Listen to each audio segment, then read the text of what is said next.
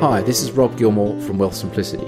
Now that you've got a financial strategy in place that determines the how, I'm going to talk to you about underpinning that with an investment strategy that will stand the test of time. So once you've got a good idea in terms of what your financial strategy is, and you've gone through the process of understanding your goals, how your cash flow measures against those goals, and how that's going to accumulate your capital over the long term, and making sure that you've got the right protections in place, that's really brings together the what.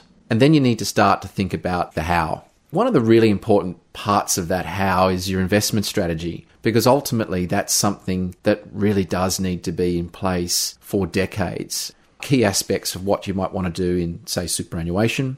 It might be important in terms of how you want to transition some of your assets outside of super into super. And really the world of investment is so fluid and so complex. It is a challenge to try and make it simple, but trying to stick to tried and true principles over a period of time, looking at investing directly, keeping your fees low, holding assets for the long term, looking at good diversification and investing across different types of assets, and not being so reliant on your returns, say, coming from the share market.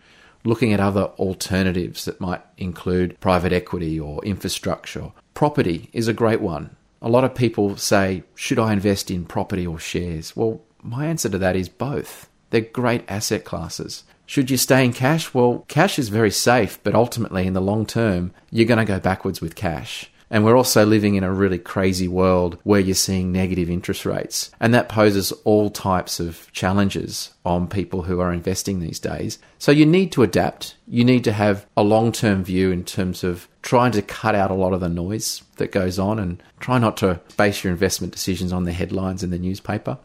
But managing the psychology is a really important part of investing, and trying to keep that focus and that long-term strategy, and accumulating quality assets over the long term really does help to underpin, your financial strategy to try and achieve those goals that you've set out.